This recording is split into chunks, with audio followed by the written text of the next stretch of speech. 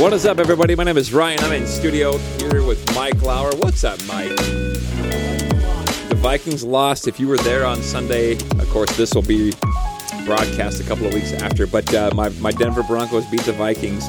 Sorry, pal. But good news is I won 4 free burritos in a couple of wagers. One with Mike, one with my father-in-law. John owes me a burrito, and my uncle Kurt owes me one. Anyway, hey, we're not here to talk about the Broncos. We're here to talk about we are in the third week of Advent, and we are in the love week. And just a moment ago, Mike broke out in a rendition of the B-52's Love Shack. But we're not here for that either, so we're going to keep moving. But anyway, when people talk about why God made the world, a lot of people sort of offer up these conjectures about why did God create the world? Why do you exist? And some people will say, well, you were made to worship God. And fine, I get the understanding behind that. But really, if God made creatures to worship him, it feels a little bit self-serving, as though God needed to create a bunch of beings to just worship him. So I don't think that's the answer. Others will say, well, God was lonely. I don't know if God was lonely if you ascribe to a Trinitarian theology that God is Trinity, triune, that there's Father, Son, and Holy Spirit. Then God wasn't lonely because God in and of God's self is a community, sort of a triune being, which is quite lovely. But well, the answer I would suggest, we're running out of time here, is that God is love. The Bible says that, and love. If you think about love always creates. I mean, if you think about the act of sex, for example, sex is this incredible, ideally, this loving act. It's probably the most physically intimate you can be with a person. And many times, the act of sex creates a new life. And so love always creates. So I think that God, in and of God's self, the triune being, was overwhelmingly a being of love. And so love just always creates. So the world was created. You were created. I was created. Chipotle burritos were created out of love. I know it sounds cliche, but I think it's really absolutely true. And for the earliest Christians, the story of salvation was entirely one of rescue all the way through. There's this great theologian who says it this way. He says that the epic of God descending into the depths of human estrangement to release his creature from bondage to death, penetrating even into the heart of Hades to set the captives free and to recall his prodigal children and restore a broken creation. This is the whole point of creation. And then, of course, here in Advent, we celebrate the coming of the Christ child. Why does God come to earth? Well, love. It's a story of rescue through and through.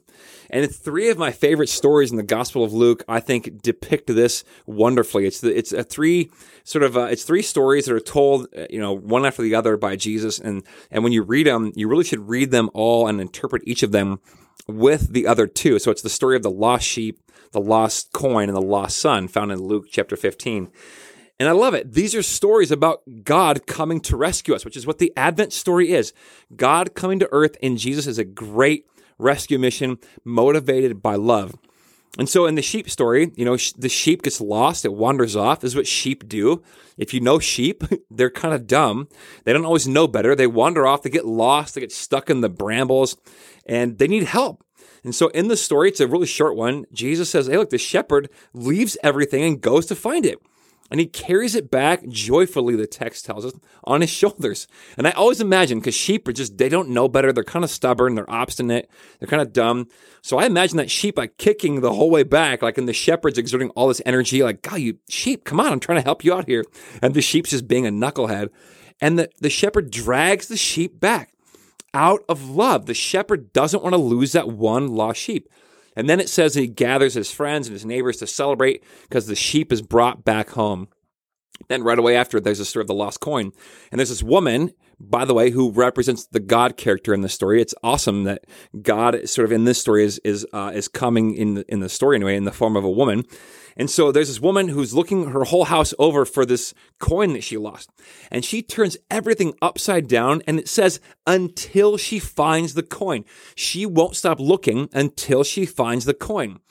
Because sometimes coins get lost. They get dropped, and they fall in the crevices or down the drain or whatever. And she will stop at nothing until she finds the coin. And this is what God does. He stops at nothing until he finds the lost one. So then the woman, she gathers her friends and neighbors, and they celebrate that she found this lost coin. And then, of course, the three-headed story ends with the lost son, and the son goes to his father, says, can I have my inheritance now? I want it. Basically, culturally, he's saying, I wish you were dead, because young kids wouldn't get their inheritance until the parents died. And then also that money that he's asking for actually belongs to the entire community. So he's saying, hey, Dad, I wish you were dead. Also, I don't really care about the whole community or their embetterment. I want what's mine. And it's really the slap in the face of the father and the whole village, really. It's a severe offense. And in every way, the father probably would have disowned the son. The whole village, the whole tribe would disown this young man and bid him farewell. Sometimes they'd even have like a fake funeral for the son, but that would be the end of the relationship. It'd be broken, be done. The son takes the money. He doesn't care. He kind of middle fingers the whole world when he leaves and takes the money, goes to foreign places. And he's looking for something, apparently, and he squanders all the money, all of it. And he ends up in the worst possible situation for a young Jewish kid. He's in this pig pen with unclean pigs that are actually, they're faring better than he is. They've got more to eat. They're better off than this son is. And he comes to his senses, the text tells us, and he gets an idea. I'm going to go back home and maybe I can beg my own father to let me be a servant in the household, which a few days ago I was a son. Now I'm going to go back and beg to be a servant. So the son goes home covered in pig slop and mess, just broken. He's probably ashamed, guilt-ridden, just disgusting. And the father sees him from a long ways off, the text tells us. And I'd imagine that you would make that kid sweat it out a little bit, make him think about what he did wrong, demand an apology or 50 from him to you and to the whole village. But the father, who apparently loves his son, doesn't do any of this. The father sees him, he runs to him, he kisses him, and he gathers friends and neighbors to celebrate. And oddly enough, in the ancient world, grown men of stature and of wealth don't run. It's a shameful act.